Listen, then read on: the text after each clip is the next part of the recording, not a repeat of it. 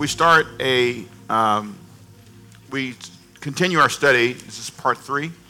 And I don't need to say how thankful I am that we all made it through the storm and God was faithful. Can we give the Lord a big hand clap for that? Come on, we made it through. Thank God for His grace. I want to, if I can, talk today about how to manage your rainy days. Now, my graphic illustrates a wonderful little girl, and that is a little grandparent bias. I didn't pick that one. They kind of threw it at me. But I love the way she's managing her rain. She's prepared. She's all dressed up, and I hope those at home can see this, that she's all dressed up with her rainy day gear, with her umbrella, and she's prepared for the rain. The question is, are you? Are you prepared to manage days like we had? And they will come. No matter what you do, no matter what you say, they will come. I want to show you 2 storms today, and I want to show you 2 lessons. Come on, say 2 storms and 2 lessons. Keep it simple so you'll know exactly what I'm talking about. 2 storms. And we're going to look at 2 storms in the scriptures, and I want you to see what you can learn from them. The bottom line of it all is you will learn you cannot avoid storms. You can't. That's the big thought for today.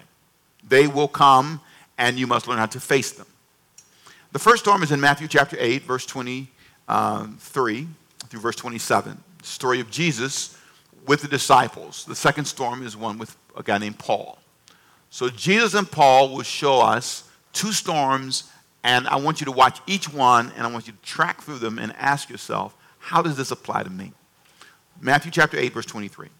And when he had gotten into a boat, his disciples followed him, and suddenly a great tempest arose on the sea, so that the boat was covered with the waves, but he was asleep. Now, I gave it to you in sermon notes, so you can't get lost. If you're watching from home, you can simply download the PDF, minimize, click on the download, and you can have the same notes in front of you that we have here.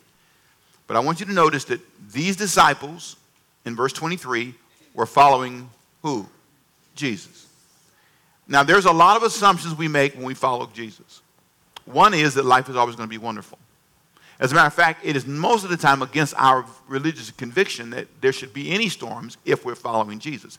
Because when the storm shows up or a problem shows up, the first thing we say is, but I'm following Jesus. I did everything I'm supposed to do. And if you go on a job and you do all you're supposed to do, and you're nice to all the customers, you think everybody's going to be nice to you. That's not true. So here they are following Jesus, and when they follow the Lord, watch what happens. Suddenly, and that's normally how it happens, everybody say suddenly, a great tempest arose on the sea, and the boat was covered. Now that's a problem. Most of us don't like the sudden stuff, but the sudden stuff is how it comes. Suddenly there's a storm, suddenly there's a tempest, and suddenly we are covered. All of that doesn't feel good. The first problem we have is, why is Jesus leading me to a storm? If he knows there's a storm, he should first of all tell me in advance. No sudden stuff. We hate it, right? If you could just kind of say, look, this is what's going to happen. You're going to go, do your best, and get covered up in debt within a year. You're going to owe more money you ever owed in your life. Your kids are going to go to school, and you're going to be covered. Yes, they're going to get an education, but you're going to be covered in debt. Anybody know what I'm talking about? Suddenly. You thought you had it all planned out, but things didn't work right. You got sick. Some physical challenge happened, and now you are covered. Can't go to work, can't get paid. Oh, man, it's amazing. Covered. There's this moment when this happens that you just think, okay, God, you should really be paying attention. So you pray or you fast or the way you do, and then you have the same experience these disciples had. He was sleeping. It said. I put it in bold prints for you. He was what? You ever felt like that? Let me understand this, okay? I follow you, okay? Go to church, I pray, I read the Bible, do all I'm supposed to do, right? Okay, then after that, suddenly you let a storm come up. You could have told me. Didn't say a word. Now I'm covered. Waves are bashing. Guys on the boats are flying all around the boat. And you are what? Sleeping. We got a problem here. You ever been there? Trying to figure this out? So now watch this. They go to Jesus, and they have this fantastic conversation. He's not paying attention to what's going on in their lives. He's not paying attention to the strife. Watch what happens. This is amazing. Verse 25, his disciples came to him and awoke him. Okay, Lord, What do they say? Save us. We are doing what? Perishing. Pretty obvious. When I call you and say 911, I expect you to focus. Watch this. But he said to them, why, read it out loud with me, just come on. Why are you fearful? Pause for a minute. Is that a smart question or not? I mean, let's just be honest for a minute. Do you not see what's happening here? Do you hear the men screaming? The boat's tossed to and fro, covered in waves, and you wake up. That's the first problem. You wake up. You didn't get up. After we woke you up, you then ask us with some of an attitude, why are you fearful? Okay. So what do you say back? What do you say? 'Cause this is not a good moment. Maybe because we're dying. Maybe that's why we're fearful. It could be because all these issues are piling down on me, and I need a job, and I need this, and I'm not married yet. That's why I'm fearful. Whatever your issue is, see yourself in the storm and see yourself being asked this question. And then he doesn't just ask them a question, he insults them a little bit. Oh, ye of little what? Faith. You know what? You have a little faith. Now, okay, you wake up. We had to wake you up, okay? Number one. You got a little attitude here now. You're rebuking us, and this doesn't quite make sense to me. But then flip it for a minute. Just flip the story. Be Jesus. Didn't you watch me raise the dead? Go back in your past and tell me what you came through and who brought you through the last time. Why are you so fearful this time? You were broke before. This is not your first rodeo being broke. You've been broker. Come on, don't be playing around now. Your heart been broken before. You've been down this road before. Help me understand why all of a sudden now you scared and screaming and yelling. So he wakes up with a little bit of a touch on him. Okay, first of all, you woke me up out of a good sleep. Second of all, you're screaming. Everybody's scared you're going to die again. So here's what we're going to do. We're going to ask you a question. Why are you fearful? And then I'm going to put you in the right place. Your faith is small. I brought you through a big trial, and you still got small faith. Brought you through big difficulties, but you're still complaining. You've made less money than this, and you are still complaining. Help me understand. You have the job you dreamed of. You have all the things you prayed for, and it's difficult, and you're having a little bit of a storm right now, and you got an attitude. Tell me why is that true? Give me a hallelujah. Hallelujah. Flip it for a minute. Then he does something that's amazing. Just to show you I'm still in charge. Just so we can put this back in perspective. He doesn't say anything else to them. Here's what the Bible said he did. He arose, rebuked the winds and the sea, and there was a great calm. He walked over to the wind and said, shut up. Stop it. Might have went back to sleep. Here's what he's saying. I'm in charge. Come on, say he's in charge. Come on, say he's in charge. Come on, say it again. Say he's in charge. Not the storm, not Irma, not Bobby, not whoever comes, he's still in charge. Come on, church, say amen if you're hearing me. It's a moment. And those are moments that are tough, but they teach you something. Now that's the moment with Jesus. Now Paul is going to take us on another journey because Paul is in a different kind of storm. This is a storm that he could have prevented experiencing. He was not in charge. He was a prisoner on the way to Rome with a bunch of other soldiers. As a matter of fact, 276 prisoners, I apologize. And I want you to look with me, and I want you to notice, again, the first lesson is, repeat it with me, please, say, following Jesus can be a storm-filled experience. When you're following Jesus, even when you're doing what's right, even when you're obeying God, there are moments when you still have storms. That's the first lesson. The second lesson is this. Sometimes you have no power to avoid a storm. You can do everything right, say everything right, but because of people in your life, they drag you into a storm. Can you please testify? Anybody been dragged into a storm? Raise your hand. Now I won't ask you who dragged you into it. But there are people who come into your life and they drag you into a storm. Now, Paul is a prisoner. And in the book of Acts, chapter 27, it's a fantastic story. Some of you never heard it before.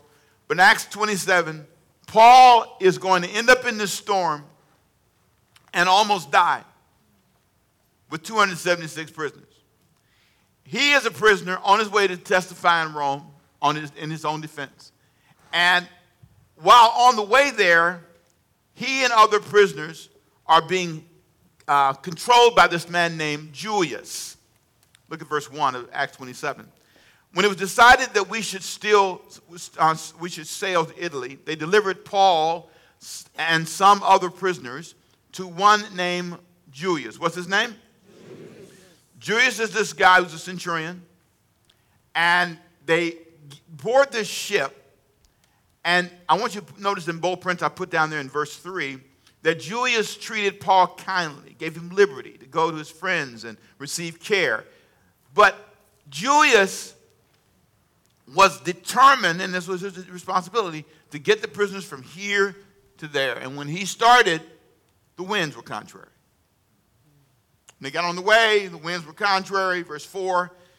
And so they sailed in verse 5 over the sea, which is off Cilicia and Pamphylia, came to Myra, places you don't know about, right? Verse 6. And there the centurion found an Alexandrian ship sailing to Italy. He found a way to transport all these people to Italy. Now, what's interesting is, when he set out, the problem was the sea was difficult because of the season. Notice with me, Paul found himself in this powerless position. He's this prisoner. The guy's doing his job transporting all the prisoners. Well, under number 2 in your notes, Paul, notice in verse 7 of Acts chapter 27, when he had sailed slowly many days and arrived with what? Difficulty in Cnidus, the wind was not permitting us to proceed. And so things are getting very, very difficult. Look at verse 8. Passing it with difficulty, we came to a place called Fair Havens near the city of Lasea. Verse 9. Now, when much time had been spent and sailing was now dangerous because of the fast was already over, which was really the Day of Atonement, Paul advised them. What did Paul say? Men, I perceive that this voyage will end, read it with me please, with what? Disaster and much loss, not only of the what? Cargo and the ship, but also our lives. Have you ever warned people? Have you ever saw the dangers in front of you and said, hey, we probably shouldn't do this? But you didn't have the final decision. Paul's a prisoner. He warns Julius, hey, man, listen, this is a bad idea. Sometimes you see it coming. You see your kids' children, and you say, I see this coming. You see it in the way that they spend their money. Hey, what are you doing, guys? You got a new car, you got a new cat, you got a new dog, everything's new. How much do you make? Okay, maybe you ought to hold back a little bit. Anybody ever seen it coming? So you see it coming, you warn them, but somebody else has more influence than you. The leaders did not believe Paul. Look at verse 11. Nevertheless, the centurion was more persuaded by the helmsman and the owner of the ship. They wanted to make the money. They wanted to get there to the best place. And said, we can't dock here. We're going to get to the next port. And so Paul had warned them, don't do it. But sometimes people don't listen to you. And that's one of the things I've learned. You know, as a pastor, what's really helped me is I am not responsible for all your choices. People ask me, how do you pastor so many people? I just let them go. Oh, that's going to be painful. Wow. Whoa, that's painful. What happened? Really? Wow, I saw that coming. You know, you just love people and let them go. You can't control everybody. Some of you some of you say, I have 2 kids. I'm having trouble. I know. It's tough. And so at some point, Paul just said, 276, I'm not in charge. We're going to, okay, go for it. And so now Paul makes a prophetic promise. Here's what he says. Things get rough, seas are getting bad. They're out there sailing, trying to get to this next port. Here's what he said. Now I urge you, take heart. This is verse 22. For there will be no loss of life among you, but only the ship. Okay, that doesn't make sense. So Paul tells them, say, guys, I know I told you not to sail, but you sailed anyway. But here, I got a word for you from God. The ship's going to be destroyed, but we're going to all be saved. Pardon? How does that work? Help me understand this. I'm on the ship in the ocean, right? If the ship is gone, I'm gone. I don't understand how you could prophesy the ship's going to go and I'm going to be okay. That don't work. But that's what Paul said. Guys, don't worry about it. Everybody, we're going to live. I promise you. But the ship is going to be gone. He crazy. Right? So watch what happens now. Paul then says, well, let me give you another prophecy. I call it a prophetic trial. Here's what he says to them. Verse 25. Therefore take heart, men, for I believe that God will be just as it was told me. However, we must all run aground on a certain island. Okay, it's getting worse. We're going to run aground, we're going to lose a ship, or we're going to live. Sometimes it doesn't make sense. Here's what you think. You think you need a ship to survive. No, you don't. You think you need a job to survive. No, you don't. You think you need this company to survive. No, you don't. As long as God said you're going to survive, you're going to survive. Come on, talk to me. You think you need this relationship. It may be great. You may not be in control of whether this relationship lasts or not. And you say, how would I live without a ship? How would I live without a relationship? You have God on your side. That's how you're going to live. So, these prophecies don't make sense. But he keeps going. We're going to run aground, but we're going to make it. And then 14 days into this now, they've been out there 14 days. You know, now, that's one thing that I don't like either. I wish God would let storms be brief. I put that in bold prints for you. 14th day, 14th, verse 27. Now, when the 14th night had come, we were driven up and down in the Adriatic Sea, tossed back and forth, 14 days. Not 1 day, not 2 days, not 7 days, 14 days. How long you been going through your trial? How long you feel seasick? How long? You said, Lord Jesus, if I go through another job, if I go through another staff person, if I have to go through another, oh God, if another storm, I was looking at the Weather Channel, I just cut it off. Enough of that, Jesus' name, enough of that. Everybody coming, Earl, Bob, Frank, everybody showing up, everybody come, Jose. What in the world? I said, oh, y'all need to go on back. What are you doing? I just got back home. I don't need to run no place else. And if you're not careful, you start praying, send it over up to Boston, Jesus. And that ain't right. That is not right. You're praying them storms to somebody else. They be praying it down here, we be praying it everywhere. I just cut it off. I said, what another one, Pop? What? And they just be, and another one is coming right the same path that the last one came. Isn't that terrible? Yes!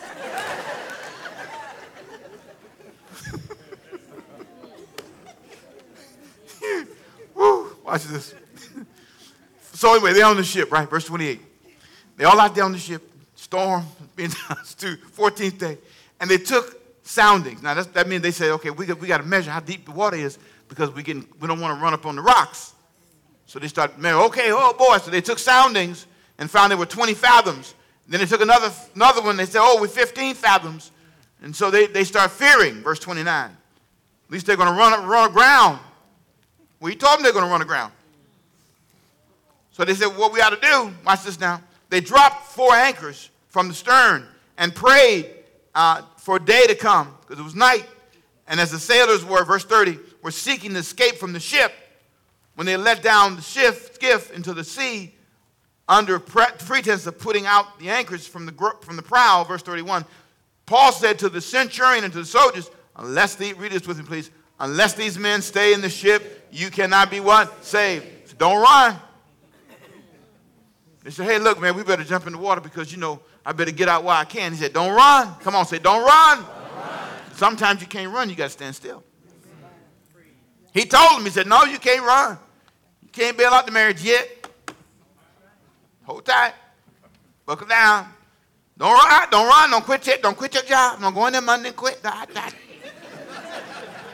told you I'm going to save you. Hold on. Don't do it. Don't go say that yet. Hold your lips tight. Don't jump. The guys are looking, hey, man, we don't care what Paul crazy. He crazy? What does that fool say? He said something about we're going to be saving the ship. I'm getting off the ship. I'm swimming for myself. So what happens? You think, well, Paul said, freeze. That's that game kids used to play. Remember freeze? I call it prophetic freeze. Freeze. Tell them don't leave the ship. Then watch what happens. Now, I love this because this is so true. There's always a last-minute chaotic moment. And Paul has to guide them through what I call a chaotic, victorious ending. Can you say that with me? Come on. A chaotic, victorious ending. Have you ever had something happen in your life? I see it a lot with funerals. It's always chaotic at the end. It's chaotic. And really, my job is to help manage the chaos. Because everybody is, especially when they come into view, it's going to be chaotic. Sometimes I know it's going to be, I can see. It's going to be chaotic. Sometimes I see them when they get ready to come up here and they get ready to see the person. So, here it comes. Here it comes. They about to try to drag him out the casket. I better watch it. Sometimes I'll come down and say, hey, how you doing? How you doing? No casket dragging today. Come on. Come on. I need you. You ever seen it? The last minute, people, it's that last push. They say it's the basketball game, the sporting event. It's the last 3 minutes. Who has the courage to fight in the last few minutes? And so they were standing there, people about to jump off the ship, and the soldiers looked and they said, if they jump off the ship, we're going to kill them all. That's what the soldiers said. If you read the verse, he said, we're going to kill them all. Because, the Romans were clear. Don't come back here without the prisoners. Don't tell us any of them escaped because we're going to kill you. So they decided we're going to kill all 276 of these prisoners so they won't escape, because they were planning on escaping and they were going to kill Paul. And the guy liked Paul and said, no, I don't want to kill Paul. And so because of Paul, they saved everybody. But here's what happened. I'm reading to you. This is the last chaotic moment. Watch this. This is amazing. Verse 41. But striking a place where two seas meet, they ran the ship aground. That's what Paul told them. You with me? And the prow stuck fast and remained immovable. But the stern, or the rear part of the boat, was being broken by the violence of the waves. So the front of the ship hit and gets stuck. The back of the ship is falling apart. And everybody's panicking. It's chaotic. Paul's screaming. Now, here's the question. What do you do in moments like that? Here's what you think if you're not careful. I'm obeying God. I shouldn't be here. There's no way in my life there should be any chaotic moments. But let me tell you something. You don't know how powerful God is until you have a chaotic moment. Come on, talk to me, somebody. You don't know how strong your God is. Some of you vacation Christians who only want vacation lives with no challenge and no battles. You want a gun and you want a helmet and you want to look like a soldier, but you don't want to fight like one. There's a time in your life when everything goes wow, everything falls apart. Your money, your body, your life, your friendships, your relationships, your church life, your everything. But God is still God in the midst of that moment. Verse 42, the soldiers' plan was to kill the prisoners, lest any of them should swim away and escape. But the centurion, wanting to save who? Paul. Boy, I tell you, you need to keep the right people in your life. When I get on the plane, I tell them, I say, you safe because I'm on here, praise God. You safe, you're going to land. I'm on this plane. I've had a few people tell me, they get on the plane, and I'm fine now. Pastor Rick on this plane, ain't nothing going down, praise God. He got to preach Sunday. I know we're going to be all right. I know. You're going to be fine. There's something about this moment. Watch what happens. It said in verse 44, and the rest, verse 43, but the centurion wanting to save Paul kept them from their purpose and commanded that those who could swim should jump overboard first and get to the land, and the rest, some on boards and some on parts of the ship. And so it was, they all, read it with me, please, come on, what? They all escaped safely to the land. Wow. So what did we learn? In this series so far, there are 4 things I want you to have learned. Number 1, we learned from Job that you must have a good attitude during your rainy days. Amen. Amen. It's all about being calm, cool, and collected. Just because you're having a storm, don't torture everybody around you. Amen. Number 2, we learned from James last week that you must develop a rainy day plan. You need to be able to say, I planned for this. Let's practice. Come on, say, I planned for this. You just say it like you mean it. Come on, say what? James tells you in chapter 1 and 2 how to plan for your rainy day. Today, you learned that following Jesus, you can follow Jesus, but you still have storms. We also learned that sometimes you don't have power to avoid a storm. Sometimes it's going to happen in your life, but you survive. So let me ask you a question. What have you survived? Somebody tell me. I survived, and just say it what it is. And if you want to testify, just, I survived. What did you survive? Just say it. I survived. Death. I survived. Your son's death. I survived. Vietnam. Have mercy. Have mercy. I survived. Talk to me. What you survived? I survived. Cancer. I survived. Talk to me. Talk to me. No, don't clap this. So too many of them. Come on. I survived. Brain surgery. You know I didn't know that. How you keep that from me? Did you know I didn't know that's amazing. Ain't you somebody? Somebody else. I survived. Yes.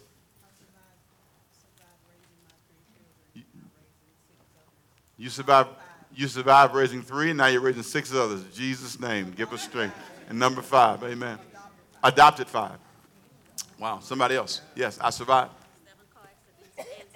7 car accidents and sickness. Lord, keep on a bicycle or something in Jesus' name. 7 Lord have mercy. Lord, 7. Lord have mercy.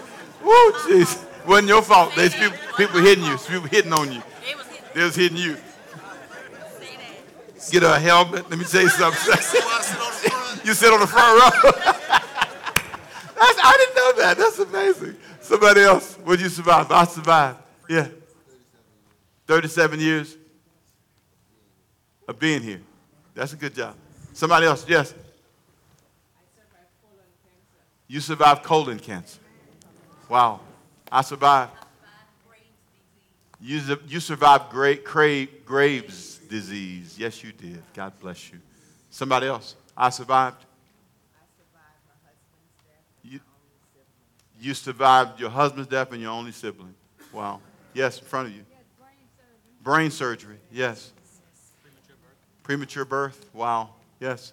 Survive 8 years of sea duty without ships colliding. 8 years of sea duty without ships colliding. Wow. Yes. A job layoff after 27 years of faithful work. Wow. I survived. You know, where? Yes. Where'd you survive? A car accident. You survived a car accident that flipped over 5 times. Where'd you survive? Your son survived open heart surgery. God bless you. God bless you, buddy. Wow. Well, yes, one more. Divorce after 34 years. When you think about what people have survived, and you think about the journeys that they've gone through, next week I'm going to talk about that. I'm going to talk about how you survived what happened to you. And I want you to look at the bottom of your notes. I gave you a verse. What verse was it? 2 Corinthians what? 2 Corinthians 11:23. Read that in the Message Bible. I want you to write that down, 2 Corinthians chapter 11. Read Paul's statement about what he survived. And I want you to prepare next week as I show you God has been faithful to you and you can still survive. Come on, say amen. Praise God. Father, we thank you for the word today. We thank you for this conversation. We pray that everything we've said in the last few minutes, the last 30 minutes, has been helpful. We pray, God, that the Holy Spirit would take the word we've shared today and lift their hearts and minds to a new place. Let them know they can survive. Let them know, Lord God, that you have given them abilities in the past to survive storms. And Lord, you are still faithful and still able. And so I speak the word of God over those who are here and those who are home today. Strengthen them today. May they feel your presence in their living rooms, wherever they're watching today, on their jobs, in the car, wherever they are at work. I pray, God, healing and blessing in their lives. And I pray that in Jesus' name we would leave this place today with our heart open and our mind open to the Holy Spirit. We would never forget. Come on, say, we have survived. Now, Lord, I thank you for that. And I declare it in the future that we will continue to survive. With every head bowed, every hand down, if you're here today, I want to pray for you. I want to pray for you if you don't know Christ, if you've never given Christ your life. You may be a good person, but you've never really made that step. Whether you're here or home, I want to pray for you today. That you would say, Jesus, be the Lord of my life. I want you to be on my ship. So when the storm comes, I know I'm okay. So, Father, I pray for those who would desire today to make that step. With every head bowed, every eye closed, if you'd like me to pray for you, if you'd like to say, Jesus, I want you to be the Lord of my life. I get it today. I've heard a message that spoke to me. I want you to raise your hand and say, yeah, Pastor, pray for me.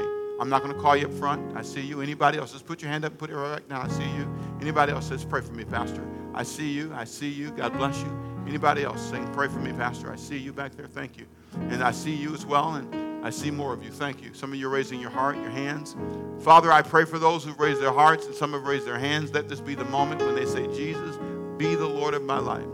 As everybody lifts their hands with me, please. Father, we thank you for this wonderful moment, this moment of dedicating our lives to Jesus. For some, it's the first time they've ever said, Lord, I sincerely mean this. I want you to be the Lord of my life. Let this be the beginning, the turning point for them. And I give you all the praise, and I give you all the glory and all the honor in the name of Jesus.